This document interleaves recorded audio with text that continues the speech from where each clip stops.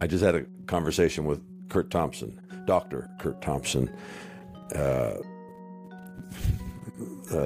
Been looking forward to this conversation for a while. If you don't know him, he's a psychiatrist, speaker, and author. Connects our intrinsic desire to be known. We have a conversation about being known with the need to tell truer stories about ourselves, showing us how to form deep relationships, discover meaning, and live integrated, creative lives.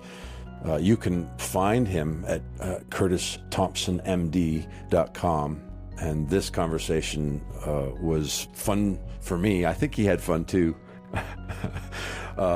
Sometimes when you get somebody alone, and I happen to be hosting this one on my own, and you're reading his books, you're like, oh, I want to ask him about this just for myself. And so I took a good deal of time to do that. But we talked about a holistic understanding of who we are. We spent a good deal of time talking about the love of God, which is unsurprising. We dove into his book primarily, and he's written several books, but we dove into his book, The Soul of Desire, discovering the neuroscience of longing, beauty, and community.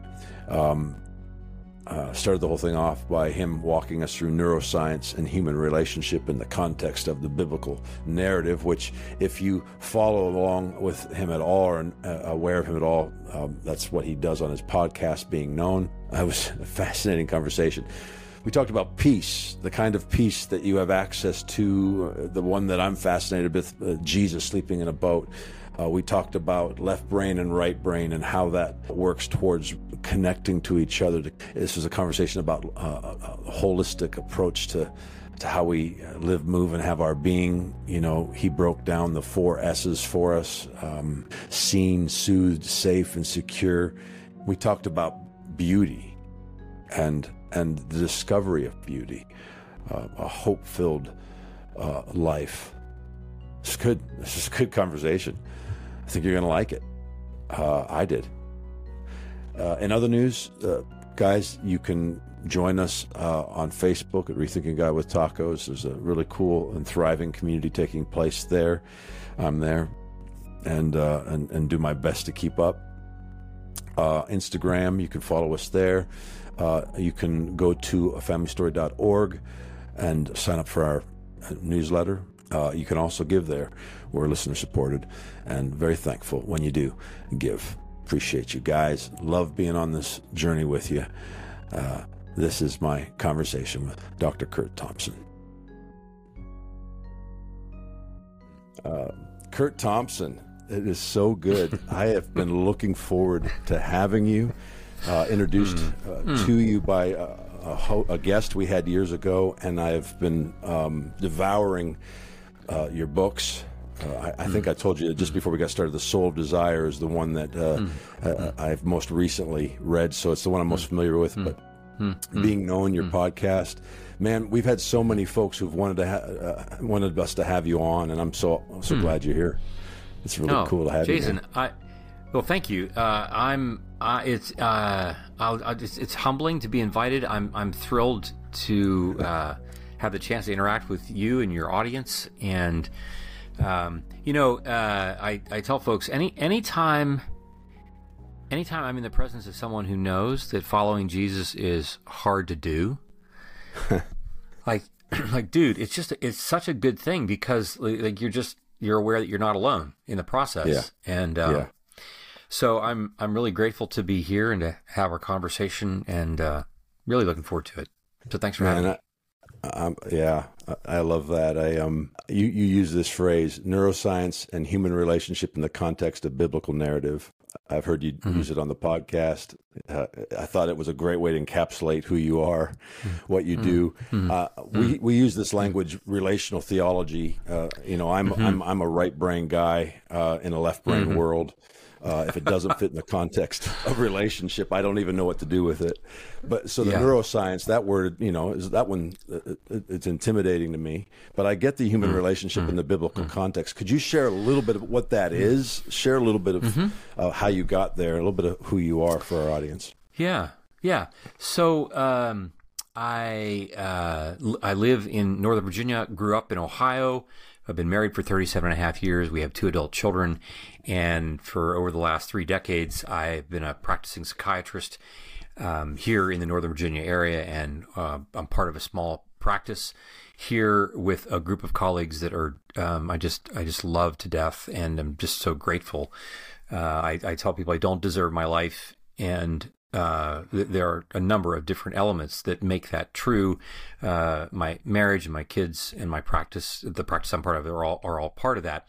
And I would say that in the last 20 years in particular, I have been, I and along with others have been richly shaped by what at one time we would have said it was an emerging field of interpersonal neurobiology, hence the whole notion of neuroscience, which in this case it's not just neuroscience, it's about a lot of different things that kind of fall under that heading of interpersonal neurobiology.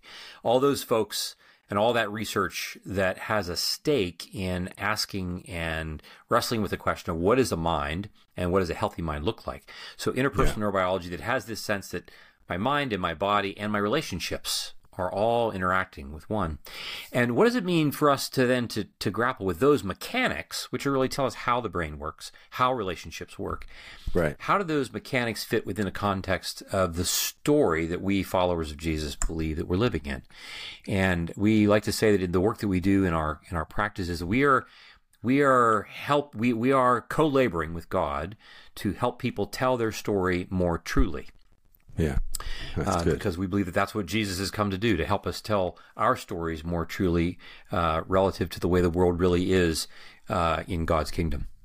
Man, I love the story approach. That's what I do. I'm a writer, and everything is found in the narrative. I love it. You use these types of words. You're doing a series right now, I think, on being known around beauty, if I'm correct. I don't think you've wrapped it up yet. Is that right? We actually did wrap that. I mean, well, okay. the record. Let me take that back. The recording is wrapped up. The release of them, it may not be wrapped up yet, because I don't. I'm not the first guy to ask about these kinds of important things, like when things are happening.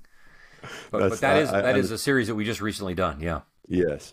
Well, I've been listening to it, and beauty, of course, you use these phrases, encounter beauty. You use the word encounter a lot. There's this phrase you used, doing the work of moving from imagination to incarnation. And that phrase arrested me. A lot of what we do in this podcast is, can we have a better thought about God today than we had yesterday? And can we have a better one tomorrow than... Right? What a great phrase. That's superb. Well, that's what we're going to do together for the next 40 minutes or so, is can we have better thoughts? If I weren't in Western culture, this podcast would be called Reimagine God, but it's rethinking God, but it's the same thing. And the idea of moving from imagination to incarnation, the idea that the podcast that I was referencing, beauty is ahead of us. You're just getting on the path. You use the language of getting on the path, this encounter with beauty. There's such hope in that, man. I would love for you to share a little bit around that. Yeah, well, I think for me, Jason, it comes when you read the first page of the Bible. First of all, you're just you realize pretty quickly you're in the presence of some really brilliant writers, right? And they're really good at their craft, and you recognize that beauty is just jumping off the page. I mean, God said, and the text, the Hebrew word for the word good is also the Hebrew word for the word beauty, and it is beautiful. It is beautiful day 1, day 2, day 4, 5, 6, 7, and so forth.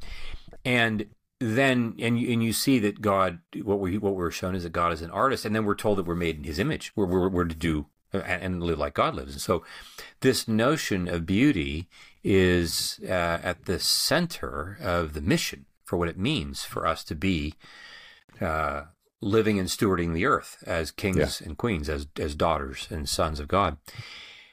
And we recognize, you look around the world, and because of the third page of the Bible, right? When we get to Adam and Eve and Genesis, you know, the fruit and all the things that go wrong.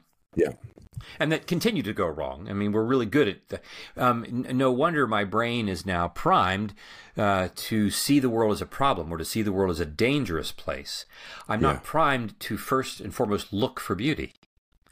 But the powerful thing about the story of the Bible is that God's primary mission has not changed. Yeah. Just because of Genesis chapter 3 does not mean that we suddenly forget about Genesis 1 and 2. Yeah. It's still the case that we are being formed into the image of Jesus in order for us to become like him so that we can rule and to create and curate beauty and goodness in the world.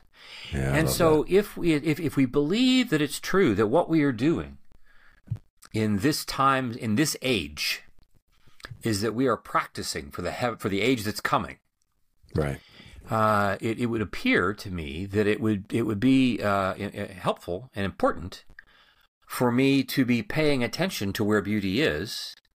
Come on. And to how I am called to steward it, even as I am being formed into it. Yeah. As God is creating beauty in me. Because if I'm not practicing that, heaven is not going to work for me very well. You know, it's gonna be hard. It's gonna be hard for me to live there. Right. Yeah. Right. And then you've got this invitation into this ever present now, this eternity being right now, where Jesus talks about heaven as something that's within reach, that is actually he goes even further and says it's within us. That's that incarnational aspect that somehow. I ask this question to people all the time. I say, was Jesus the most obedient person on the planet, or did he only do the things that he desired to do? And then the answer, of course, is yes. But the question I'm really trying to get to is was Jesus living in this holistic relationship, showing us what's this incarnational reality that I feel like we've been invited into, where heaven isn't just someplace out there, it's at reach. I'll give you a proverb that I use all the time. Hope deferred makes the heart sick, and we're back to the garden now. But longing or desires or dreams fulfilled is the tree of life. I used to read that as exposition or a commentary, because my life would be a testimony to, I know what hope deferred feels like. I've got heart sickness in this area of my life. I've got heart sickness in this area of my life. But I feel like because of this relational dynamic, because of what Jesus is somehow living out, there's this invitation to actually live in a place of desires fulfilled, or at least to live from that place of a different perspective on hope, if you will. I don't know if that's making sense to you or not, or if that's resonating. Well, yeah, surely. I mean, I'm struck by in John's Gospel where Jesus says, "I only do that which I see my Father doing." Yeah. And I'm thinking, dude, how do you see that? How is it that, if all the things you're doing, and so the things that you're going about doing, if you're not just doing the things, but it's the way that you do them. Like I do them. It's not just I'm doing what my dad's doing. I'm doing them the way he does them, joyfully and so forth. And which I'm aware. We like to say that the since. Whatever the language is that we want to talk about it, you want to talk about the language of evolution, you want to talk about the language of Genesis chapter 3. Yeah. We are a people who, humans, pay a lot of attention to danger. And we do for good reason. I'd like not to be run over by the truck in the crosswalk. Sure. I think that would be a better thing. At the same time, because I am primed to pay attention to danger, I don't practice looking for beauty. Wow. Yeah. Because if I'm looking for beauty, then I'm not going to pay attention to the truck that wants to run me over, or I'm not going to pay attention to, the person who's going to, mistreat me, or I'm not going to pay attention to that thing that I have committed myself to being anxious about. Right. Because I want to be really, really good at being anxious. Right. And because I'm paying attention to beauty, danger, I'm not paying attention to beauty. And because I don't on purpose pay attention to beauty, I don't give myself the opportunity to be immersed in it such that it becomes more natural for me to do that. Yeah. But this is where, when we talk about moving from the imagination to incarnation, one of the most important ways that we talk about that takes place in these confessional communities that we run, that we talk about in the Soul of Desire. And it is a common thing for people in these groups, when they want to talk about something that's troubling them. I want to talk about something in the abstract, so I'll talk about my life outside the group. Or if there's something that I might want to say in the group, but I'm afraid to say it in the group, I might say, like, I'm a little worried that people might get, and to which we will say, like, people, which people? Right. Like which people here in this room? Like, I'm more than happy to talk about people as if they are these abstractions, as if they are just going to remain in my imagination, rather than bring them fully in their embodied form into the room. If I begin to practice learning that I can have agency and that Jesus wants to show up in real time and space in this place where I'm going to reveal my vulnerable self, the part of me that I hate the most, or if I'm going to reveal the feeling that I have about John, who's sitting across the room from me, who I'm really angry with. Right. And I'm afraid that then John's going to quit, like all the stories that I make up about John and the stories that he's making up about me. I can talk about those and still live with that anxiety, or I can talk with John and bring it into the room and create the opportunity for the beauty of healing. Wow. But that's the difference. For instance, this is the difference between seeing Van Gogh on the internet, right, and going to Paris. Yeah. And I mean, like, dude, like, I will, like, the only time I've been to Paris and stood 3 feet away from a Van Gogh. And of course, the whole time I'm wondering, like, Curt, just don't fall into the painting. Don't fall into the painting. Don't fall into the painting. And you can't believe what you're seeing. Yeah. Listening to music, listening to a piece of poetry that's being read. All these kinds of things that you're focusing your attention on. This question of making beauty incarnate. Yeah. Such that it emerges even in places where that feel like what I'm really looking at is carnage. But it gives us the opportunity to imagine it emerging in real time and space. And what this does is it lets us practice imagining beauty emerging in incarnate ways out of the places of our own stories. Right. That we feel are the most forgettable. I think I said it just a little bit earlier that, I'm a relational guy, and I think in the context of connection, so you can't have intimacy where there isn't trust. And so even these things that you're describing, they require some element of trust. For me, where everything shifted in my life. I was raised in the church. I gave my heart to Jesus when I was 5. But I would say I had a second salvation experience 15 years ago. I'm almost 50. And about 15 years ago. And it was around the goodness of God as Jesus reveals it, and the goodness of God being love, other-centered, self-giving, if you will, cruciform love. But I had an encounter with this love that would allow for some of the things until then, everything was about avoiding pain. Everything was about my insecurities and my desperations. I was trying to cope with them. Everything within my faith, even within my marriage, that there was such a huge shift, but it came from this place of God is love. His love is perfect toward me as Jesus revealed it. I'll put my faith there. I'll live in the context of, we have a phrase that I embraced, I don't know, but he's good, was the best thing I could say at the time. And that is what I can point to as being the most transformative shift in my life, because now there's trust to be able to even see beauty. Is any of this resonating? Totally. We might say that Jesus' capacity to see beauty just around the corner in the man with the withered hand. Yeah. Just around the corner with the woman caught in adultery. Yeah. His capacity to see that has everything to do with his level, the degree to which he experiences himself as a non-anxious presence in the world, because he's so deeply connected with a Father who loves him. Yeah. It's so really good. hard for us to be anxious if I have someone standing next to me who, on a fairly regular basis, is looking over at me and saying, dude, I'm so glad I'm with you. Wow.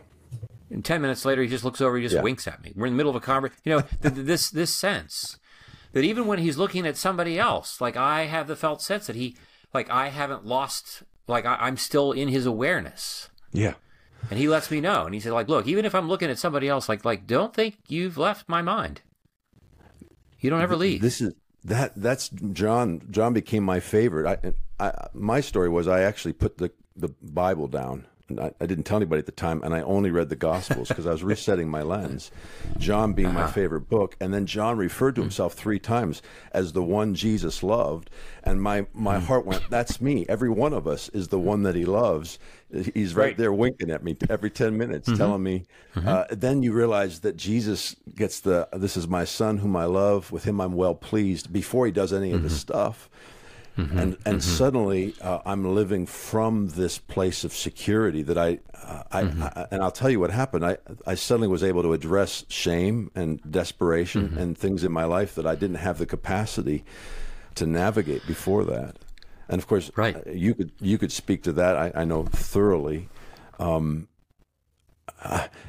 I can't tell you the liberty that I stepped into that day because of the discovery. Not that day; it was a 2-year process that came to an epiphanous moment. But shifted everything. I get that. Yeah. Well, it's Jason. This is it reminds me of what we are discovering about the process of developing secure attachment, this notion that we are seen, soothed, safe, secure, and that security does not mean that I never skin my knee. Security does not mean I never get my feelings hurt. Security does not mean that there are never any ruptures. In fact, we know that in order for secure attachment to develop in children, they need to have the experience of ruptures that are effectively repaired. Wow. Right. And because otherwise I don't develop any resilience. I don't have any sense that I can take a punch. I don't have any sense that I can be okay in a world in which things are not okay. Right. And I mean, in some respects, when you read the text straight up, right, you get to, Mark 9 and Jesus and Peter, James, and John come off the mountain, and there's the Father with his Son, and he's upset, and the Son's upset, and the disciples are upset, and they're all arguing with the Pharisees and so forth and so on. And Jesus takes the boy and he says, how much longer must I be with you? Yeah. Yeah. And I'm like, I don't want to be the person he's looking at when he says that. Feels pretty harsh. That would not sit well with me. And I want to think oh, John, I'm like, what was it like when he said that to you, the one who he loved? Right? Right. But there is this notion that Jesus does not handle us with kid gloves. Yeah. Jesus handles us as if we are. He takes us very seriously, far more seriously than we take ourselves. Serious in the sense that he seriously loves us. He has serious plans for us to become kings and queens. Yes. And I thought and I'm like, really? Okay. And so this notion of working through this as a way to come to a place where I am secure, and by secure it means I am now able to imagine taking risks in the world in which things may not be perfect. Yeah. I might get my nose bloodied, I might skin my knee, I might get my feeling. All this, as long as I know that I have a place to return where I will be seen, soothed, and completely comfortable and confident. Yeah. It's in this space that I learn to be launched. and this is why we say that, like, we don't know, none of us do this by ourselves. We Yeah, do in this in the community, context of community. Yeah. And it is this community that then enables me to then return into this space of securely, working to create the next new outpost of beauty and goodness in the world, extending Eden into the wilderness, which was what we've been intended to do in the first 2 pages of the Bible. Here will I sing. Oh, oh. Hey guys, interrupting for a second. Glad you're here. So thankful for this podcast. Thankful to get to do this with friends. Thankful for Derek and all of those who've navigated it with us. Listen, this podcast is done under our nonprofit, A Family Story. 12 years ago, I had a vision and I wrote it down. I'm going to read it to you. Family Story is a relational community of creatives, family and friends. I see all of us as creatives. We do life together. We envision and express God's love through our gifting and grace. We are worshipers, dreamers, storytellers, and preachers, a family of dads and moms, brothers and sisters, daughters and sons, united by a passion to know and reveal God's perfect love. I feel like I'm seeing the fulfillment of some of that vision 12 years ago. The mandate on A Family Story was to create media content catalytic for an encounter with the love of God. afamilystory.org is our website. I encourage you to go there. There's a whole lot of media content there. There's books and articles, there's films, some music, and this podcast. That's the home of Rethinking God with Tacos, which is pretty dang cool. It's been life-giving, as I said, the community around it, the community of creatives, of family and friends that's growing. It's blown me away. And so I'm thankful. I'm thankful for all the relationships, connections, and I'm thankful for all those who've given. Rethinking God with Tacos is listener-supported. If you'd like to support us, you can go to afamilystory.org. Again, we're a nonprofit. And I would encourage you to join us on our Facebook group. Follow us on Instagram, all the socials. If you're curious how to find me on the socials, it's at Jason Clark is. Otherwise, like, share, write a review on iTunes or Spotify. Tell your mom. We really are loving doing this, and I'm so thankful for everyone here. All right, it's time to get back to the podcast. Yeah, that's so good. Come on. And there's such a liberty. I look at the story of Jesus in the boat in the storm where he's sleeping, and I can look at my life and I can look at how I've understood God and my relationship to the world all along the way and what I've been taught. And I would say even up till about 10 years ago, the high watermark of that story was that Jesus could calm the storm.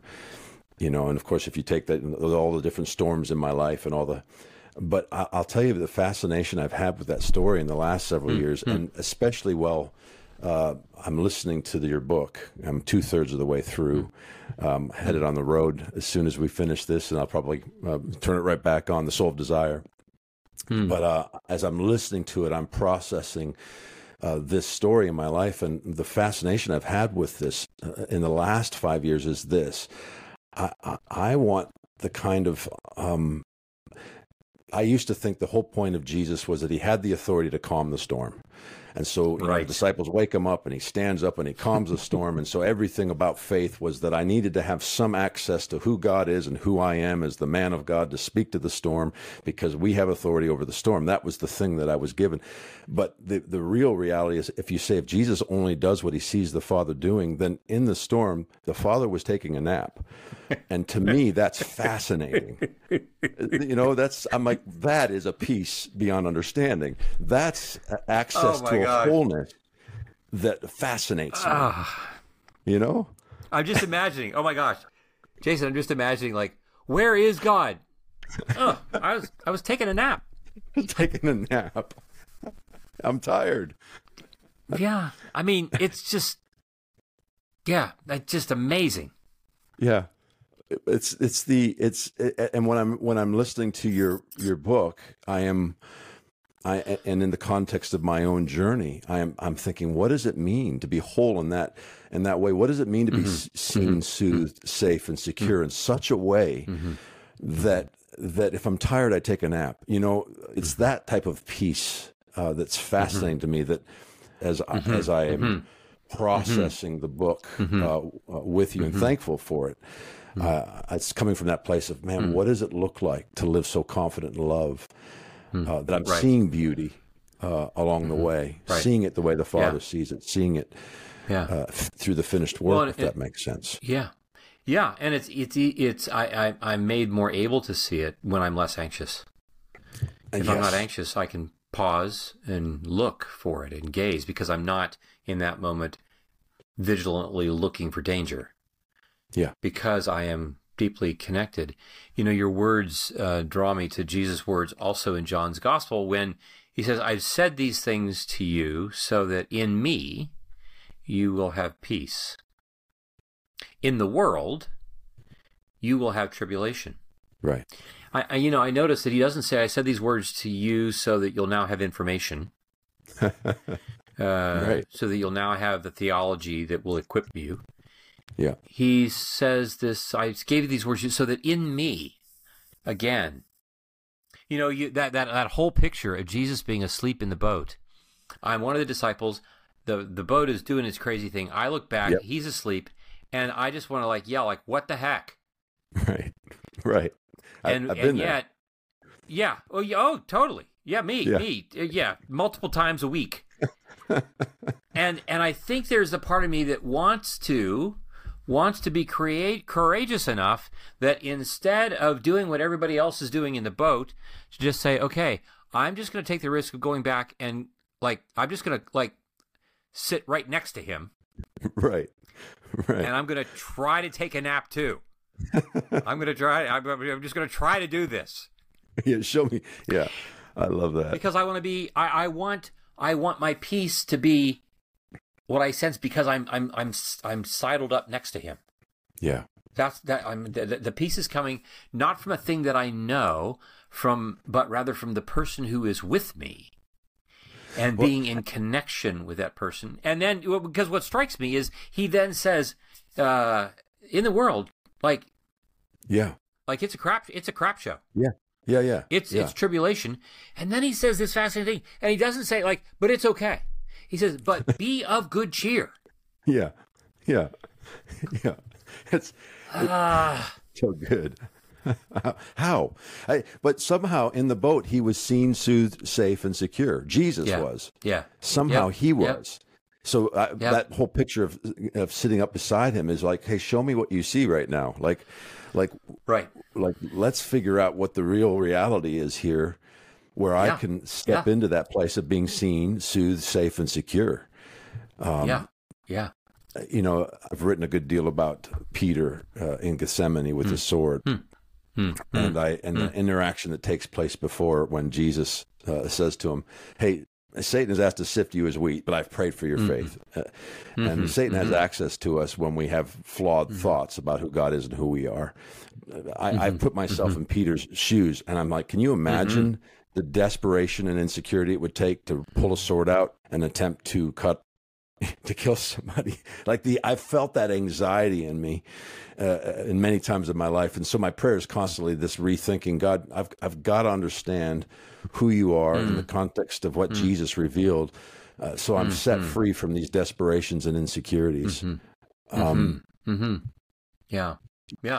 Well, I really appreciate the, I'm just as we're talking, Jason. I'm aware of really appreciating the visual imagery that is that you're evoking in your drawing attention to these particular stories in the Gospels, and I'm aware of how necessary it is for me to continue to practice visualizing these things.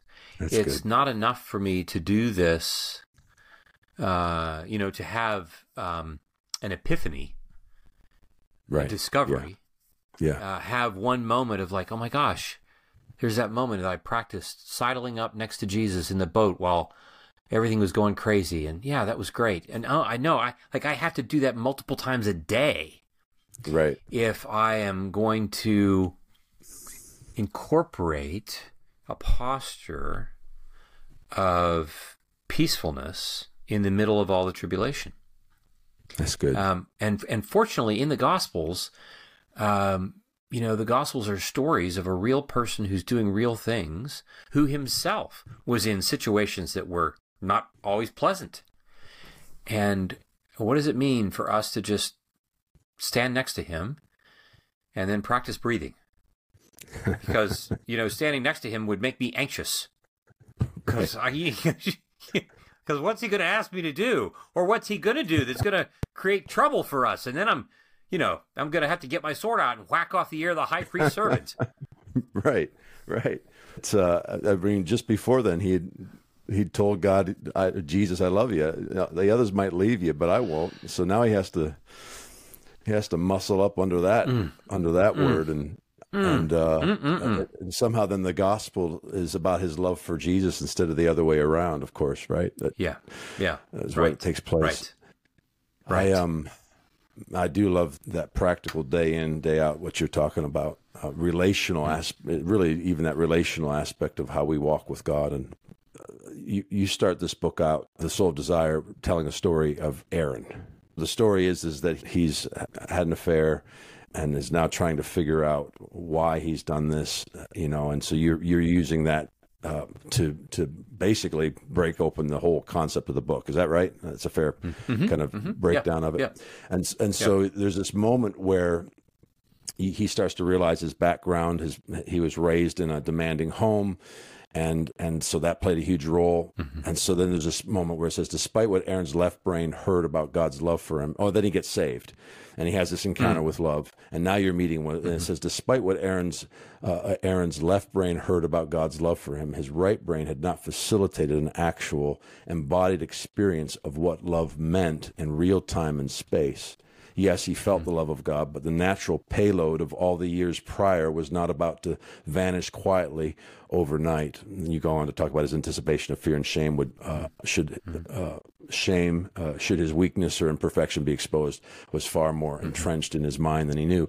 And then you go on from there. But that phrase, that the way you delineated between left and right brain in the context of encounter and in the context of really the process of transformation, the process of being seen. I would love for you to speak to that a little bit, because that really leapt out at me. The reality of the love of God next to, I have had a lot of folks over many years say, I know God loves me, I don't know how to feel it. I don't know how to encounter it. And so the reality of the love of God as next to the entire experiences that you've had and how to actually access that. I would love your thoughts. Well, I think a word first about left brain and right brain imagery and the way we talk about that. One thing that's important for our listeners to know is that the left brain and right brain, it turns out that there are many things that both sides of the brain can do. If given the opportunity, the left brain and the right brain can equally do what the other side is doing, if given the opportunity to practice doing that. Over the course of time, and the way we then tend to differentiate in terms of the tasks that they're given to do, they tend to separate out in the particulars of the different locations and places in which the left brain and right brain do things. But I think it would be a false dichotomy to say that a person is left-brained or right-brained or dominantly one or the other. That's not really how the brain works. It's far more intricately networked than that. But there is one particular way in which the general activity of one side versus the other does tend to take place, and that is the way we tend to pay attention to the world. Okay. If I am attuning to the world, I'll give an example of if I need to change the flat tire on my car, I am attuning to the world as something that is separate from me because I have to manipulate it. I have to, to do this work to get my tire fixed. And my left brain, my dominant way of understanding and engaging the world is that I'm over here, the world is over there, and I have to work to get the world to do what I want it to do for me. Okay, right. My right hemisphere tends to pay attention to the world very differently. It tends to pay attention to it holistically, outside of the bounds of time. I tend to sense the world as something that I am with and that is with me. It's more like I'm dancing with the world, as opposed to the world as a math problem that I'm trying to solve. Now, it's important to know that like both of these ways of attuning to the world are crucially important, because if I can't fix the tire, I can't pick up my wife at the airport. Right. But it's picking my wife up at the airport that is the real thing. Like I don't build tires just so that I have a thing to change, right? I want my left brain capacity in order for my capacity to be realized. Yeah. Wow. And so when it comes to this notion of being in the world fruitfully and flourishing, it really is this relationship between attuning to the world as a thing that I have to manipulate. And when I use the word manipulate, I don't mean that in a bad way, but it's this thing that I manipulate a knife to, pare my apple or whatever it is that I'm doing. Yeah. Yeah, I'm following. But it's this back and forth between seeing the world as a thing that I am out there, and then it's the thing that I'm with. Back and forth. But largely and ultimately, my joy that I experience is because of the withness. Yeah, that's it. It is because you are delighted to see me. I walk into the room and you're like, oh my gosh, I'm so glad you're here. Right. And that is what swells in my chest that I feel. And this is why we say we can know a lot of things about God, about the world. This is my dominant way of seeing the world through the lens of analysis and manipulation. But that's not the same thing as feeling the world in my chest. Right. And as we say, unless I feel the love of God in my chest, it isn't yet fully real to me. Wow. That's and it. So what we long for, this notion of when you look at the arc of the biblical narrative, you're watching this arc, we say moving from imagination to incarnation. In the patriarchs, Noah and before, right? God was the fear. Yeah. This fear, it's real, but it's not all that tangible. And then we move from that to a burning bush with Moses. And from there we move to a pillar, right? A cloud of smoke or fire. Right? We're getting more and more tangible. And then we have a tabernacle. Yeah. And then we have a temple. Increasingly solid, increasingly with permanent. Yeah. And then we get to John 2. And Jesus says, tear the temple down. I'm back at you in 3 days. You can't ever get rid of me now. Like I am here. Come on. And there. Oh my goodness! Like it's not just like it is a real human being. Yeah. And then you think, oh my gosh! Like we've reached the pinnacle. And it turns like no, we haven't. We wait. You get to Pentecost, and now the Spirit comes, and now you discover that we are the embodiment. Come on. Spread out over the world. And of course, the notion that we are the gospel. Right? We're not just talking about the gospel. Yeah. That I am, and for our listeners, we're not saying that like we are God. We're not. No. This is not some pantheistic or panentheistic way of talking about God. What we're saying is that we are so loved by God that He wants us to be His representatives. We are His embodied presence. We are His incarnate presence in the world. And He's like, yeah, I am super confident in you guys. You are going to, and you know what? Y'all are going to make mistakes, and I'm not worried about that. Come on. I'm much more concerned that when you make mistakes, you turn around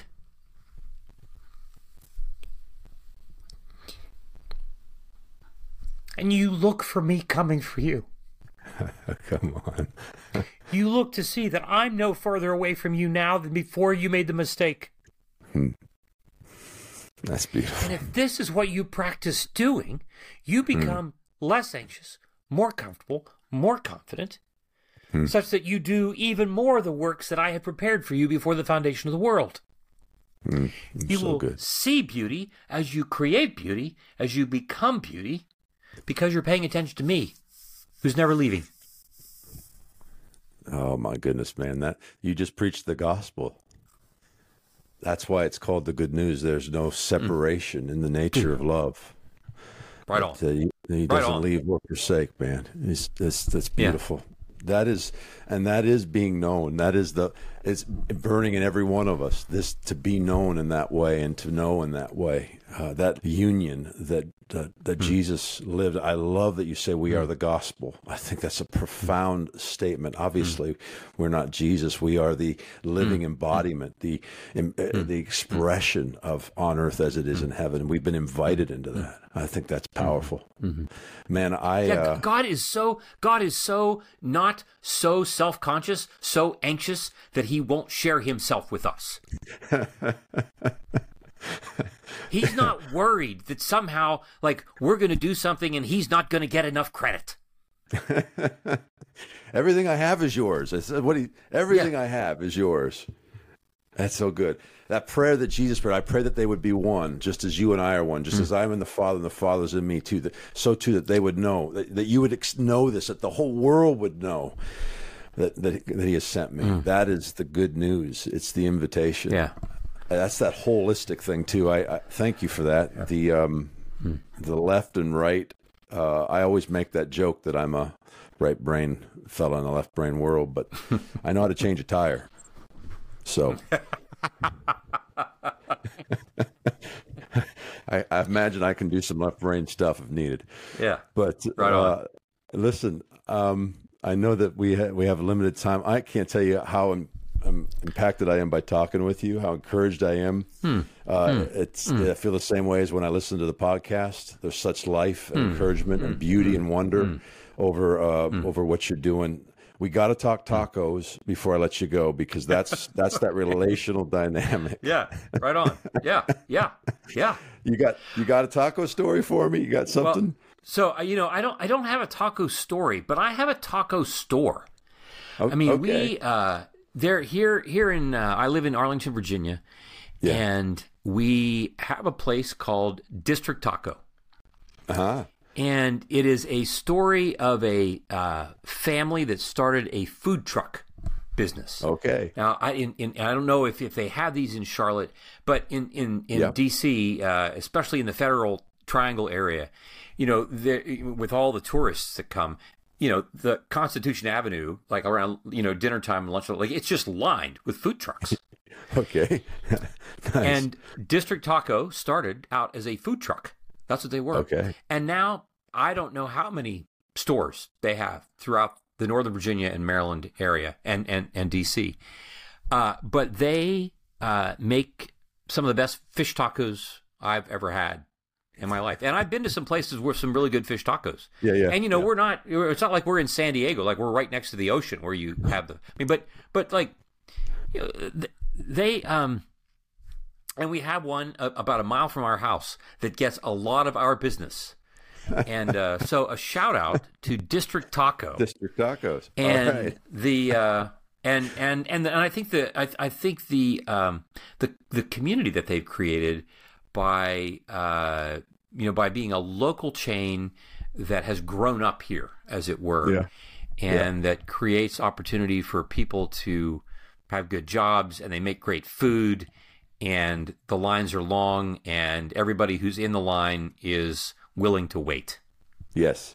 Yeah. I've been to District Taco. My brother lives in DC, so I can thumbs this up. That's one I can go, I know what you're talking about. I didn't realize that food truck is where it come from, but that is amazing. Yeah. All right. Anything you're reading right now that you just you have to tell us about, or anyone that's influencing you right now? Well, I have to say, Jason, I am in a season of life in which I am, for the first time, paying a lot of attention to the reality of the unseen world. Yeah. Your listeners might think like, oh, now the shrink has really gone off the grid. Like, oh, I don't know, like what are we doing here? But I have I'm a fan of the Bible Project, and listening to a lot of their work led me to the work of Michael Heisner, who's a biblical scholar who writes about the unseen, where this whole notion of the elements of our world that we have, that we become anesthetized to and from. Right. And then there's another writer by the name of Ingrid Farrow. She's an Old Testament scholar at Northern Seminary in the Chicago area, who has written a book called Demystifying Evil. I'm finding both Michael Heisner's work called The Unseen Realm and Ingrid's work, Demystifying Evil, to be really helpful in opening my eyes to an additional way of thinking about what's actually happening in the world that gives me a greater felt sense, actually, of comfort and confidence. I read about this, and I am not more afraid of evil, but I am more vigilant about it, while being actually less afraid of it, but taking it far more seriously than I ever have, without granting it authority that it doesn't deserve. Wow. We need more of that in the season we're in too, don't we? I mean, my goodness. Yeah. Oh, right on. Yeah, my goodness. That's so 3 years from now you'll give us a book on that particular. Or how long will those take? I think the books are already here. I think they're Michael Heisner's and Ingrid Farrow's books that are really helpful. That's beautiful. I think you're right too. But I'm grateful for what you have written and what you continue to produce. It's impacting a whole lot of lives. So thankful. Could you just share briefly, and I'll do that at the front end too, where folks can find you? Yeah. Thanks so much. Probably the thing that most people are now becoming increasingly familiar with is the podcast, the Being Known podcast, where Pepper Sweeney and I co-host that. We're now beginning to record our 9th season that is going to address the work that I am sharing in the 4th book that I've written, The Deepest Place. Okay. You can also find me through my website, CurtThompsonMD.com, and then through Instagram and Twitter, although I've got a social media person who does that because I don't know the first thing about these kinds of things. But those are some places to find me, and I look forward to interacting with folks from our audience. Yeah, awesome. Man, I can't tell you how grateful we are and how thankful I am to have had this conversation with you. It's been really good, man. Thank you. Yeah, thank you. Again, it's been humbling and a delight. So thank you so much for inviting me to come. Yes, sir. All right. Hey, guys. Thanks for listening to the podcast. If you'd like to learn more about the podcast, myself, or our guests, you can go to afamilystory.org. You can also go to afamilystory.org if you'd like to give. This is a listener-supported podcast, and we are incredibly grateful for your generosity. Hey, we have a Facebook group, and it's pretty cool. Rethinking God with Tacos. You can join us over there. Lots of incredible conversation and community taking place on that page. And you can also follow us on all the socials, Instagram, TikTok, YouTube, and others. Hey, I'd love it also if you went on iTunes and left a review or shared or tweeted or liked the podcast. Let your friends know that this is a good place to hear about the love of God. I pray grace and wonder over your day.